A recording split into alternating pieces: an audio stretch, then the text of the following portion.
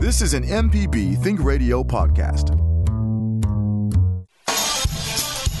The legal information presented on In Legal Terms is meant to provide general information about the topics discussed and is not necessarily the opinion of Mississippi Public Broadcasting. The information conveyed does not create any type of attorney-client relationship.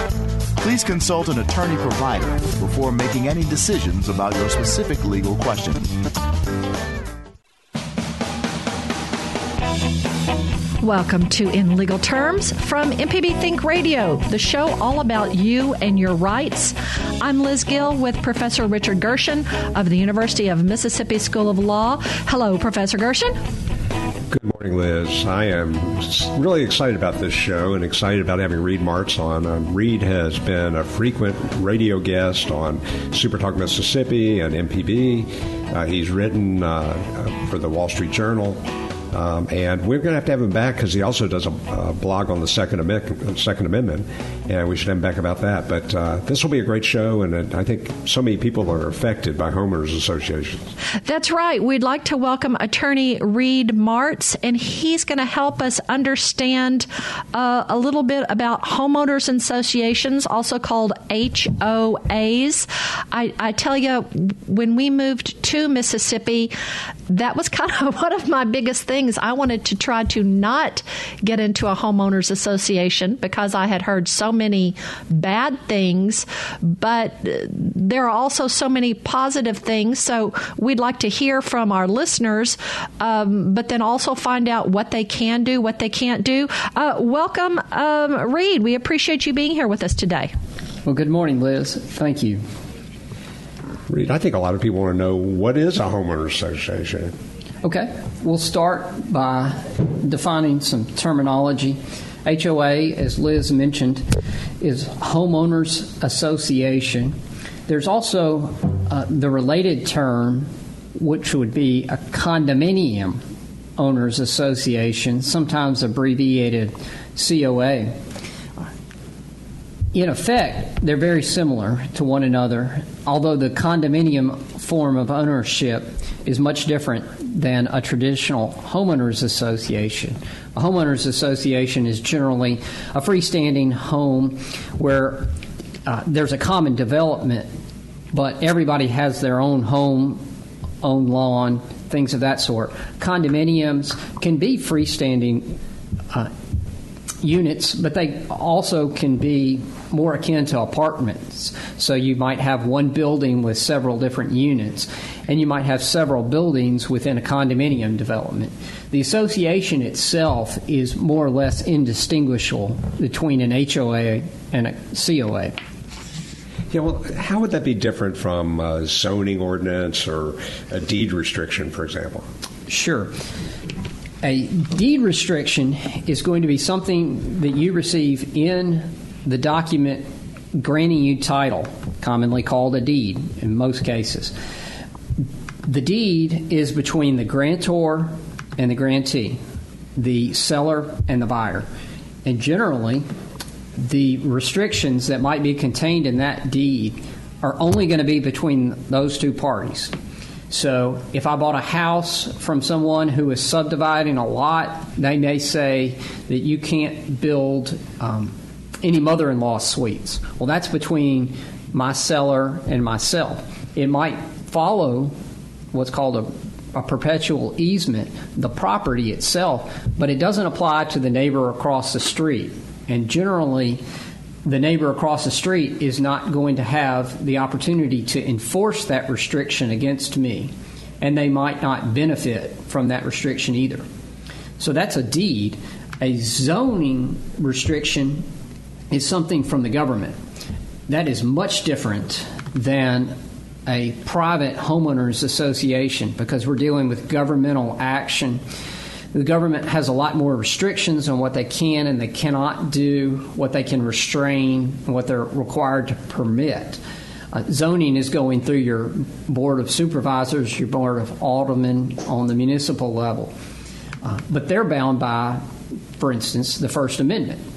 You can't, in a zoning ordinance, infringe on someone's First Amendment right to free speech. However, a homeowners association could have a restriction, and we've seen this in other parts of the country, that say you can't fly an American flag in front of your home. That's enforceable because the HOA is a private organization that is not bound by the First Amendment. Well, let me ask, so obviously you do homeowners associations work as an attorney, among other parts of your practice. Can anyone draw up a homeowners association agreement, or do you recommend that they go to a lawyer? I think they absolutely need an attorney experienced in this area to know what issues that need to be addressed, not necessarily how to address them. So the attorney shouldn't tell you whether or not having external satellite dishes is a good idea. But the attorney should be able to tell you that there are federal laws that require the homeowners association to allow satellite dishes, and there are only a few exceptions. You can't attach them to common areas, for instance, but the owner can put it on their unit, within their unit, as that's defined in the documents. And then they might benefit from having the attorney's experience setting up the organization, how it's going to run, voting provisions, things like that. You've got to also compare those to the Mississippi Nonprofit Corporation Act and know what you can and can't do. I'll tell you, just in my own professional experience, the biggest problems I've had are the few homeowners associations that were set up by non-attorneys who didn't know what they were doing. Questions about the validity of the document itself, and then you've got contradictory provisions and things that are just unwise to begin with. Yeah, that's why I think it really is important to have a lawyer do this. Let me ask, most of the time I think of homeowner association, I think a developer decides they want to do a neighborhood. And in that neighborhood, they want to have homeowners association, and they start off with saying there will be a homeowners association. We're going to call this the such and such neighborhood. But let's say I had a bunch of neighbors. We don't have an association yet, and we decide we want to create a homeowners association. Does that happen very often? I don't know about often, but it has happened, and I've done those before. And sometimes it can be a very good idea, especially when you're concerned about an external threat, something coming in, like building a gas station across the street, or something that you wouldn't want in your neighborhood. I have had homeowners come to me and say, we want to form this even after the development was completed. But you're correct. Most of the time, it is the developer setting up the homeowners association and the provisions in what are called the covenants, conditions, and restrictions, abbreviated CCRs. Yes, I'm sorry. I was going to say, Reed, we're so excited that you're here, that you're explaining all of this to our listeners. And if any of our listeners have questions about homeowners associations or condo associations or covenants or what have you, we would love for you to participate in our show. You can do so by calling 1-877-MPB-RING.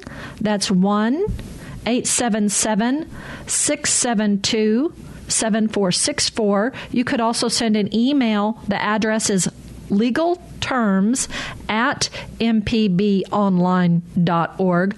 You were mentioning individuals setting up an association. I guess in my neighborhood, we do have a neighborhood association, but I think it's more of a club. There are dues that people voluntarily pay, and it's mostly for events. We have a spring bouncy house Easter egg hunt, or sometimes go caroling or do things in the summer or the fall. But it's an association, but it's not a legal one, or there's no requirement to join. Yes. Mr. Gershon was telling me before we began, his development is a voluntary association, and that has some good things and some bad things that come along with it. One of the most important that comes to mind is there's no way to enforce people not paying their assessments. So you end up with a minority of people paying the majority of the assessments. That's exactly right. That's what happens in my neighborhood, and my wife and I always dutifully pay our voluntary dues because it goes to the common good and the common areas. But I think about half the people in our neighborhood do not pay. Yeah, and I see their perspective. They say, why should I? Richard's going to pay it for me. That's exactly right. I know we have a couple of emails that we want to get to after the break, Liz, and we will get to those. This might be a good time to take our break. We'll let our guest, Attorney Reed Martz, look over some of the emails and see if they can be responded to on the air, or some of them. One of them was kind of lengthy. But we're going to continue our discussion of homeowners associations after the break. So if you have a question about the laws concerning an HOA, we'd love for you to call us 1-877 MPB ring, and that works out to be 1-877-672-7464. You could also send us an email, legalterms@mpbonline.org. What can an HOA require? Can there be an HOA that only allows seniors to live in an area? And what if an HOA does something illegal? We'll get to that when we come back. You're listening to In Legal Terms on MPB Think Radio.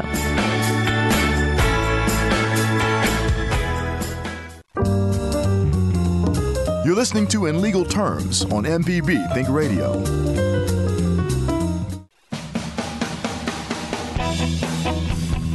Welcome back to In Legal Terms. Now, not everyone has a chance to listen to our whole show live. If you've missed any of our program, you can listen to the whole show at mpbonline.org/inlegalterms. It's also available on the MPB Public Media app, as are all our local shows. I'm Liz Gill, and I'm here with Professor Richard Gershon from the University of Mississippi School of Law, and we're joined by our guest, Reed Martz from Freeland Martz Law Firm. And this morning we're talking about HOAs. And we have a call and a number of emails that we're going to get to. This is an intriguing show. It's a popular show. We want homeowners associations to make our lives lovely. You know, who wouldn't want to live in a place that's well maintained and with amenities? But then, do you want to live in a place that can tell you what you can do or not? We're going to go to Kenny in Flowood. Kenny, we're so glad that you've called in today. You're on In Legal Terms. What's your question or comment? My question was, if I buy a house and move into a neighborhood that does not have a homeowners association, 2 or 3 years later, there's people in there that want a homeowners association, and they voted in, but I don't vote for it. Am I forced to belong to that homeowners association or abide by their rules, even though there wasn't one when I moved in? No, Kenny. In your situation, as you describe it, your neighbors could not put a burden on your ownership. They couldn't force their HOA on you unless there was something in your conveyance of ownership that gave them the right to do that. And you have not mentioned that, but I guess it could be a possibility, but it doesn't sound like it. So back to the example that I mentioned earlier, where the association was set up by the homeowners after the development, it was only binding on those who were in agreement and put these perpetual easements on their property voluntarily. Okay, thank you. You're welcome. Well, we got a couple of more emails. This is an interesting one. We have an email that asks, could you please comment on the responsibility between developers, county or city governments, or homeowners association when it comes to maintenance of roads? That can be a complicated issue, depending on whether or not the roads were dedicated to the county or municipality at the time of the development or some point after. Generally, the way it happens is the developer will come in, build the roads. They will be private roads. In the future, when the developer wants to dedicate those roads to the county will come in then, do an inspection, make sure the roads are up to their standards, and then they'll accept them. The county at that takes over responsibility for the maintenance of the roads. But there are many developments where the roads are intended to be maintained by the association forever. Thank you for that. And here's another one. All right, so we have an email from someone who lives in a community with a lake, but only half the homes have access to the lake. But all the homes have an assessment for the road to the lake, even though they can't use it. Are they obligated to pay that? To answer that question, we would have to look at the applicable documents. So we'd look at the deed, we'd look at the CCRs that were put in place, probably referenced in the deed. It is possible that someone would have an assessment for the maintenance of a road to a lake that they can't use. It's a possibility, and that was one of the important issues that's later on the agenda of know what you're buying. And that may be a time to talk to a lawyer, too, before you buy your property. And you should have access to the Homeowners Association agreement before you buy your property. Absolutely. I think this is something that gets overlooked when people are house shopping. Their realtor may not give them the CCRs until late in the process, many times after a contract has been signed. You're buying a pig in a poke when you do it that way. You don't know what you're going to get. Sometimes people don't get the CCRs until closing. I think that's foolish. Most property disclosure statements will have a spot to indicate whether or not there are easements, CCRs, that apply to the property. And if so, I would demand to review those and understand them before I ever made an offer on a property. Absolutely. This morning, we're talking with attorney Reed Martz. We're talking about Homeowners Association. We'd love to hear your stories, the good and the bad. Do you have a fantastic pool? Do you love your clubhouse? Do you love the flowers planted by the gate to your neighborhood? Or have you had a frustration because you want to fly a flag or you want to paint your front door purple? Tell us if you have any questions about how the rules your homeowners association has set out. We would love to help you. Our attorney Reed Martz from Freeland Martz Law Firm is our guest with Professor Richard Gershon on In Legal Terms, and you can participate by calling 1-877-MPB-RING. That's 1-877-672-7464. You could also send us an email. Our address is legalterms@mpbonline.org. Well, Liz, we got another email that maybe we should address before the break, and I love the signature line is living in the Hotel California. But this person has had some problems with a condominium owners association, and she says she's been essentially, if I can shorten it a little bit, that it's been a nightmare. She's been threatened by a younger male owner. She has problems with the board. They won't provide the disabled access that is required by the state law. So if you have trouble with a board as a homeowners association member or a condominium association member, what can you do? One of the first things you should do is open a dialogue with the board itself. Most of the board meetings are required to be noticed or at least available upon inquiry. So you could go to the meeting and see the board face-to-face. I've found that that's pretty good. Most people are receptive to face-to-face the delay here is killing me. A face-to-face conference, much more than responsive to an email. So I would try to meet with the board. But if the board is not following the bylaws regarding their conduct, that would be something that could be brought up with a personal attorney. But also, there are generally going to be provisions for that member to call an association meeting.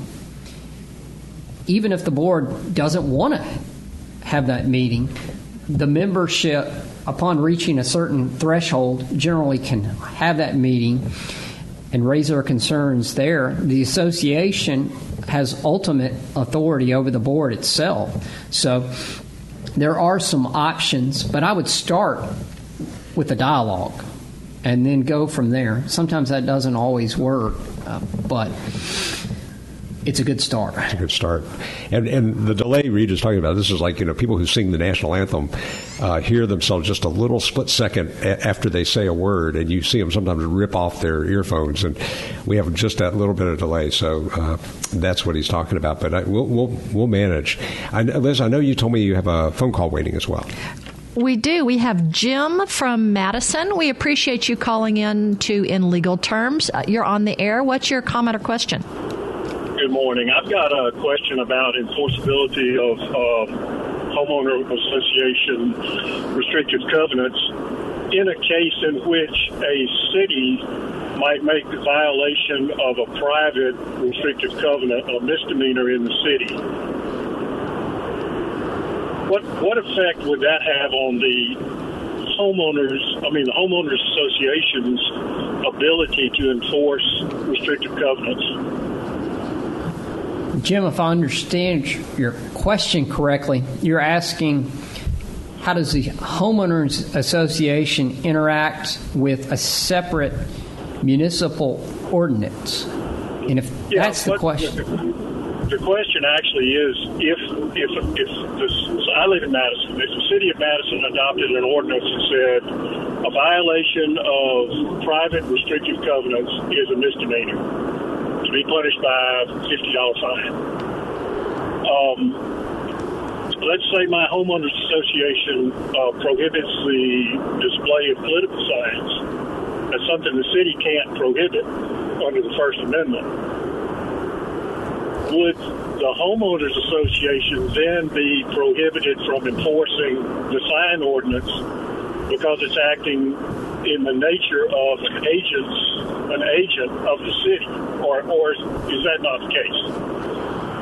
No, the homeowners association could enforce their rule against the display of that flag, but the city probably could not under constitutional concerns.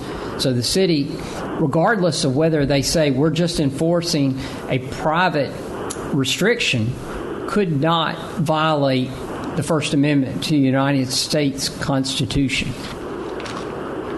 Does that answer your question? The adoption of the ordinance wouldn't have any effect at all on the ability of the homeowners association to enforce the restrictive covenant. Correct. And I don't even think that an ordinance of that type would be enforceable.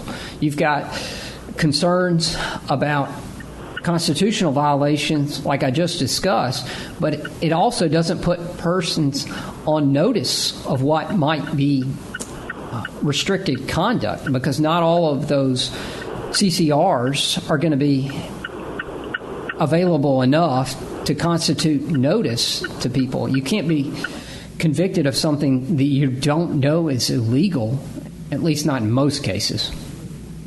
Right. Well, I love Madison and I love living here, but you never know what's going to happen in Madison.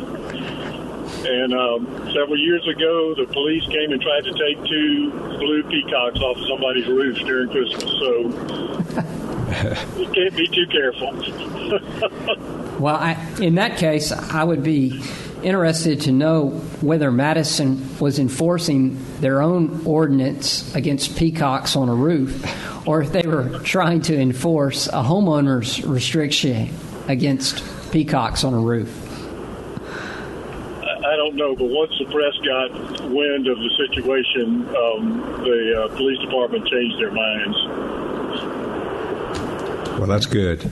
And Liz, I think it's a good time to take a break when we talk about peacocks on roofs. It is, but I've got to go. I'm with Jim. I went by that house every day during that Christmas. I think the mayor had determined that peacocks were not a Christmas symbol. But anyway, they were lovely peacocks. I really enjoyed them. We're talking with Reed Martz, an attorney from Oxford, about HOAs. So Bob from Ocean Springs, hang on. But if you would like to participate in our discussion, if you have a question, please give us a call. Number is 1-877-MPB-RING. That's 1-877-672-7464. You could also send us an email. Our address is legalterms@mpbonline.org. We're going to hear about maybe some HOA disputes and learn who pays if you sue an HOA, because you're part of it. Anyway, when we come back, you're listening to In Legal Terms on MPB Think Radio.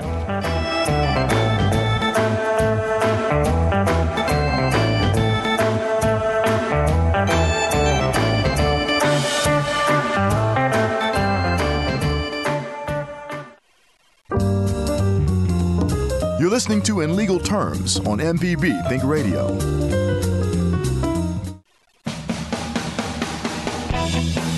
You're listening to In Legal Terms on MPB Think Radio. Professor Richard Gershon is our expert each week. We hope that you'll subscribe to our podcast. There are many different podcasting platforms. I happen to like Podcast Addict. My husband uses Stitcher. Other people, they use Spotify now.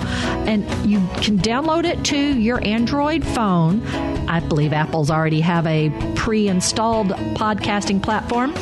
Then you touch the plus, and that takes you to the page to search for a podcast.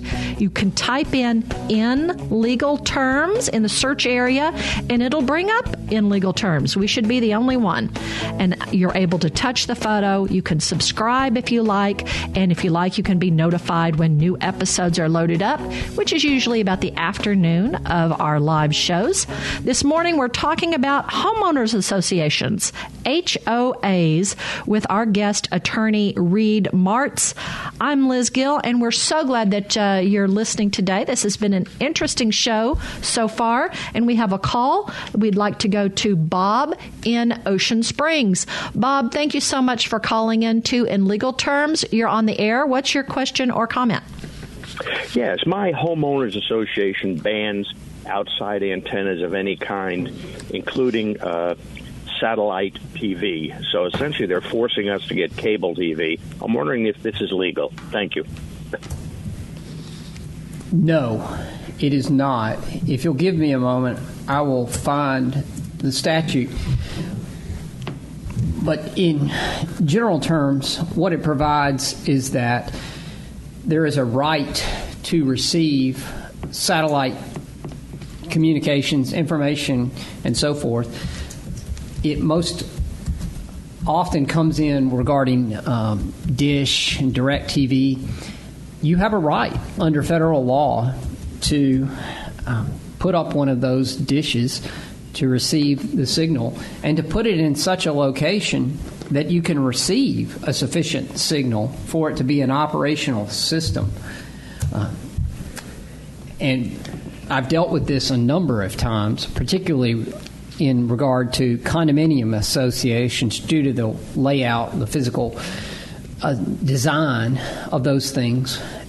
And in a lot of those cases, what the homeowner has had to do is get one of these freestanding dishes. It's basically a tripod, and they put it within either the unit itself or the limited common area, the patio of the back of this. But they can't affix it to the exterior of the unit because that's common area under the condominium form of ownership. I'm having some trouble with... Here we go. Well, while we're waiting for our attorney, Mike Reed, to do some expert discovery for our call about having antennas or dishes on a home that's HOA prevents that, we'll encourage anyone else who wants to call or email us. Our number is 1-877-MPB-RING. That's 1-877-672-7464. You could also send us an email. Our address is legalterms@mpbonline.org. We would love for you to subscribe to our email or subscribe to our podcast. If you go to the website for our show, mpbonline.org/inlegalterms, there's a button you can hit subscribe. So if you do this on your cell phone, that's a very easy way to subscribe to our show so that you know what new episodes are available. Are you having any luck finding the information about the antennas and the dishes, Reed? Yes, I did. I would go to Google, type in over-the-air reception devices. There is a rule, and you can find it on the FCC's website. It's coming out of 47 CFR, that's Code of Federal Regulations, Section 1.4000, excuse me. So you can go and see what it applies to and what it provides there. It's following a federal statute, but what you want to look at is the CFR that I just referenced, over-the-air reception devices. All right, Bob, I hope that helps you, and we appreciate you calling in. And now we've got another call. We've got Mike, who's calling from Madison Parish in Louisiana. Mike, thanks for calling in to In Legal Terms. We love our Louisiana listeners. You're on the air. Go ahead, please.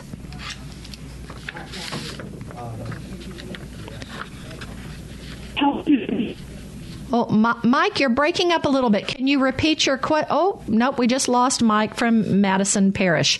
That's the Tallulah, Lake Providence area right across from Vicksburg. But if you can call back, our number is 1-877-MPB-RING. That's 1-877-672-7464. We understand a lot of people may be listening to us in offices and maybe they can't talk on the phone. We have gotten a number of emails this morning, which we have answered, so we would love for you to email us. Our address is legalterms@mpbonline.org with our guest attorney, Reed Martz.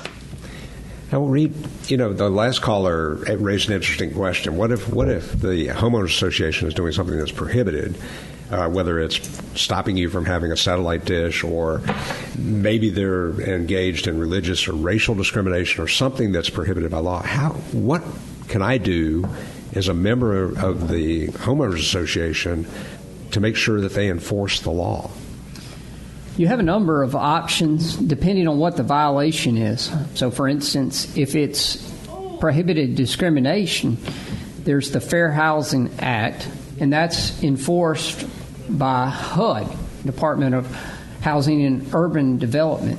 They have a website. You could go and submit a complaint online. You can call a phone number, and they will investigate those housing discrimination complaints themselves. For instance, back to Bob's question about the antenna, he could call the FCC and submit a complaint to the FCC and have them coordinate with the homeowners association to remind them that they're doing something that's prohibited.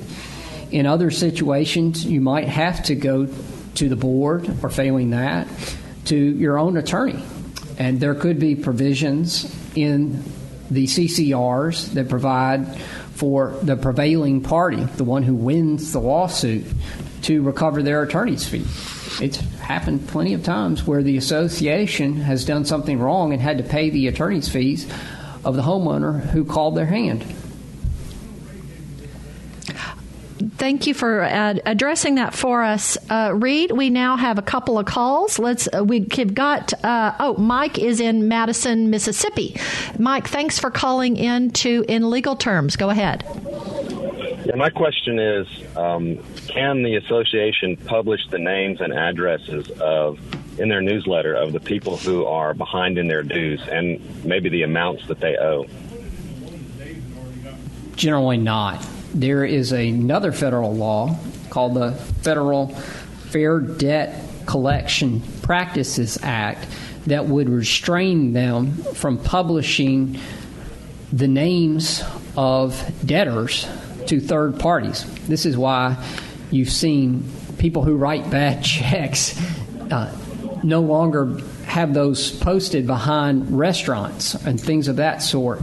You can't take the name of delinquent association members and publish that in the newsletter as a general rule. That's going to run afoul of the FDCPA. Okay, thank you. Thank you, Mike, for calling in. We are going to go to Chris in Bay St. Louis. Chris, we're glad that you've called in Legal Terms today. You're on the air. Go ahead, please. Hey, guys. Thanks. Good job. This is more about a city coming on your property without a warrant and then using the pictures they take while on their property to give you citations for not being in compliance with the code. Is that legal? It's been a good while since I did a deep dive on the Fourth Amendment, but generally, no.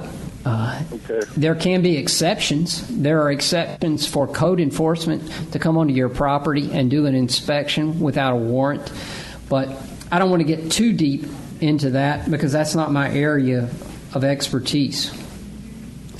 Okay, I know there was a case recently in Indiana where the U.S. District Court ruled in favor of the property owner, but so I'm in a running battle with the city, and that's why I called in. But I appreciate it. You know, one issue might be easements, too. A lot of times we have easements on our property, I know, that where the utilities can come on, and so it might be that there might be an easement on the property. I don't know for law enforcement necessarily, but you know, that all depends on what your deed says. And public right-of-ways, the same thing. And the United States Supreme Court has a whole line of cases about what constitutes a search, whether you can look at someone's house with thermal imaging. Now that we've got drones that can fly over everyone's home, it's an interesting time to live. All right. And we need to take our last break of the show. You know, on our MPB show AutoCorrect, which is Thursdays at 10, our expert is always reminding people to read their owner's manual. I guess this is time to break out your deed to look to see what restrictions you may have on your home. Our number is 1-877-MPB-RING. That's 1-877-672-7464. You could also send us an email. Our address is legalterms@mpbonline.org. Rita's already mentioned it. When you're house shopping, make sure you know about your HOA. This is In Legal Terms on MPB Think Radio.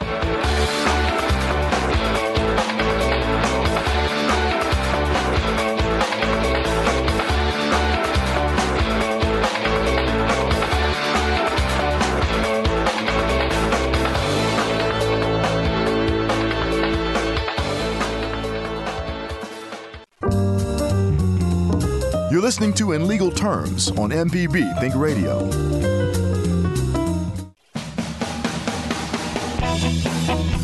Thank you for joining us for In Legal Terms. If you've missed any of our program, remember you can listen to our whole show 3 different ways.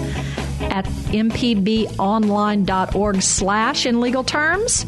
It's also available on the MPB Public Media app, as are all our local shows, and you can listen to the podcast. I'm Liz Gill. I'm here with Professor Richard Gershon from the University of Mississippi School of Law. He's our expert each week, and this week our topic is Homeowners Association, and we have been very grateful to have Reed Martz, attorney in Oxford and in Northwest Georgia. That's quite a commute, but we're proud for him that we're talking about homeowners associations today. And we do have one call waiting. Let's go to Janice in Madison. We're getting a lot of calls from Madison, Mississippi. Janice, we appreciate you calling in today. What's your question or comment? Yes, thank you. I wanted to ask if a person, a process server, a person who is hired to deliver legal papers to an individual personally, if it is any kind of offense like trespass, for them to walk onto their property, knock on their door, and give them these papers, these legal papers. Well, Janice, it's not exactly an HOA question. There are some provisions to allow for a process server to carry out their duties. They're a quasi officer of the court.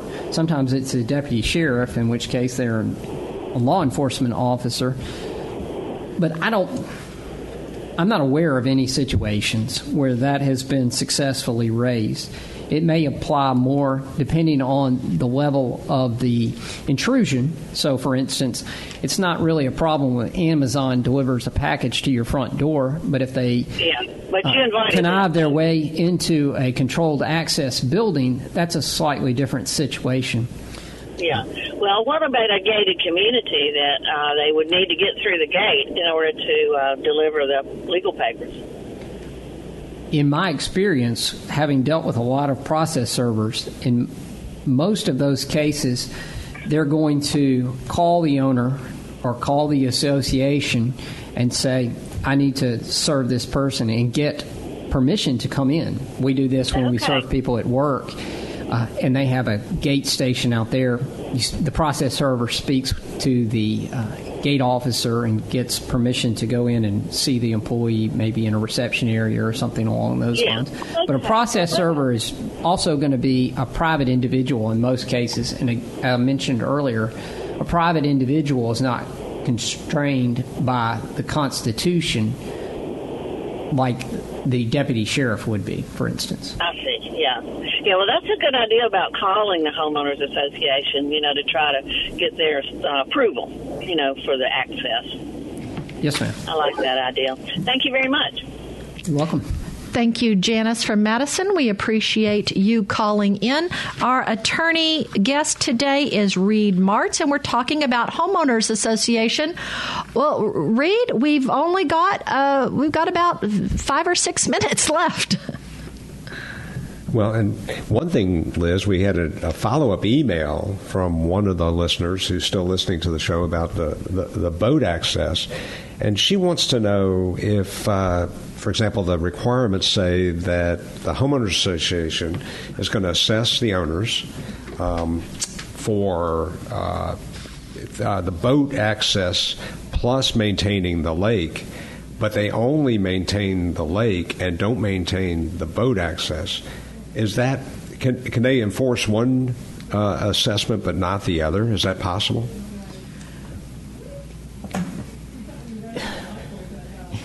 Selective enforcement is always a concern. In this case, I'm not hearing as much about, we only want to enforce restrictions against leasing and we're going to ignore unauthorized use of the clubhouse. In this case, it sounds more like the board has made a decision as to the priority of maintenance and how that money is going to be spent. Like I said earlier, my first recommendation would be to discuss this with the board and find out the reasons why one area is being maintained and not the other. It may be nothing more than a shortage of funds, and the board is reluctant to impose a special assessment or a second special assessment, something along those lines. But selective enforcement of the CCRs is always a concern and should be for every board. They're not allowed to pick and choose whether they want to enforce some or enforce only against certain individuals and not others. And homeowners associations have to have annual meetings at least or regular meetings so that homeowners can go and talk about these issues. And, they really should be an open government in a lot of ways. Absolutely. And that's one of the biggest concerns that I hear voiced by boards is the lack of involvement of the membership. Most of the time, I venture to guess to say 80% or more, associations can't get a quorum present at the annual meeting because people just don't show up. And so you have a very few number of people making all the decisions for the association, and they don't want to do that. They do that for lack of anyone else standing up and being involved. I haven't met a board yet who wouldn't welcome more involvement. It's one of the most thankless jobs I can imagine to be on a board. And, boards have to make decisions about common areas and how to take care of the common areas and things like that. And, you can't complain if you don't participate. I think it goes back to the same thing we say about voting. If you don't vote, don't complain. That's great. Now, what are some of the issues, we don't have much time, but what are the issues that you deal with on a regular basis with homeowners associations that you would love to let people know about? The most frequent issue that I'm called to address is the non-payment of assessments. So you've got a few individuals who just refuse to pay them for whatever reason. Sometimes it's because of their own personal finances. Sometimes they're upset with the board and they think that they can withhold payment to exact some sort of vengeance or prove their point to the board. One of the other things on my list is what I just mentioned, the lack of a quorum to conduct business. This is a big concern to me, representing associations, is that they do not have the authority to carry out their requirements because they can't get enough people at the meetings to vote. Then you've got some routine CCR violations, such as somebody violating the pool rules or parking on the street, not keeping up their yard, painting their home an unauthorized color, something like that. You might have major violations. I had a case a few years ago where someone decided to build a cover for their RV that wasn't permitted, didn't get authority from the ACC, Architectural Control Committee, to do that. They ultimately had to take it down. In Oxford, being a college town, one of the big things we have come up frequently is people renting their units for game weekends in violation of the CCRs. People are buying into these developments with the idea that they're going to be in a community of other homeowners who have a vested interest, and then this one person decides to rent it out to 16 LSU fans. Forgive me, LSU fans, but you can be some of the most annoying people on earth. And they come to town and they throw their crawfish tails everywhere and they get drunk and throw their beer in the street and so forth. Other things like that. I told you the story about the person who cut a trail from his house to the boat ramp through the trees. All sorts of things. People are amazing. Well, that's the thing. You love your neighbor as yourself, but make sure you read your homeowners association requirements and try to respect each other's space a little bit, too. Yes, you and I would both be out of a job if people just did what they were supposed to do. No question about it. I always say if people kept their promises, they wouldn't need us. That's right. We have talked a lot about some of the negative things with homeowners associations, but in my research for the show, they have talked about when all things are controlled, the homeowners association neighborhoods do fetch a higher price. They do try to maintain a better lifestyle. They try to have amenities for the neighborhood to use that are beneficial for everyone. So it's not all bad, but you need to decide what it's worth to you, I suppose.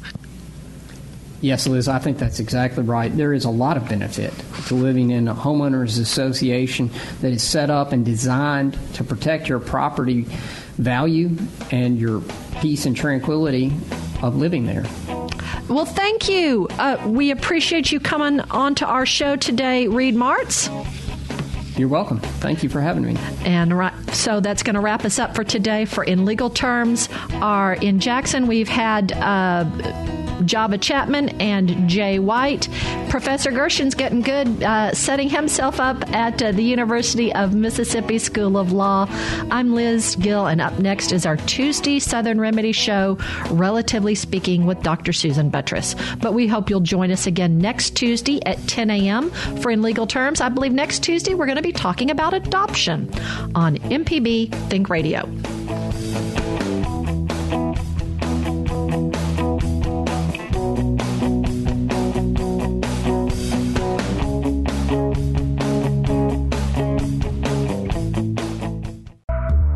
This is an MPB Think Radio podcast.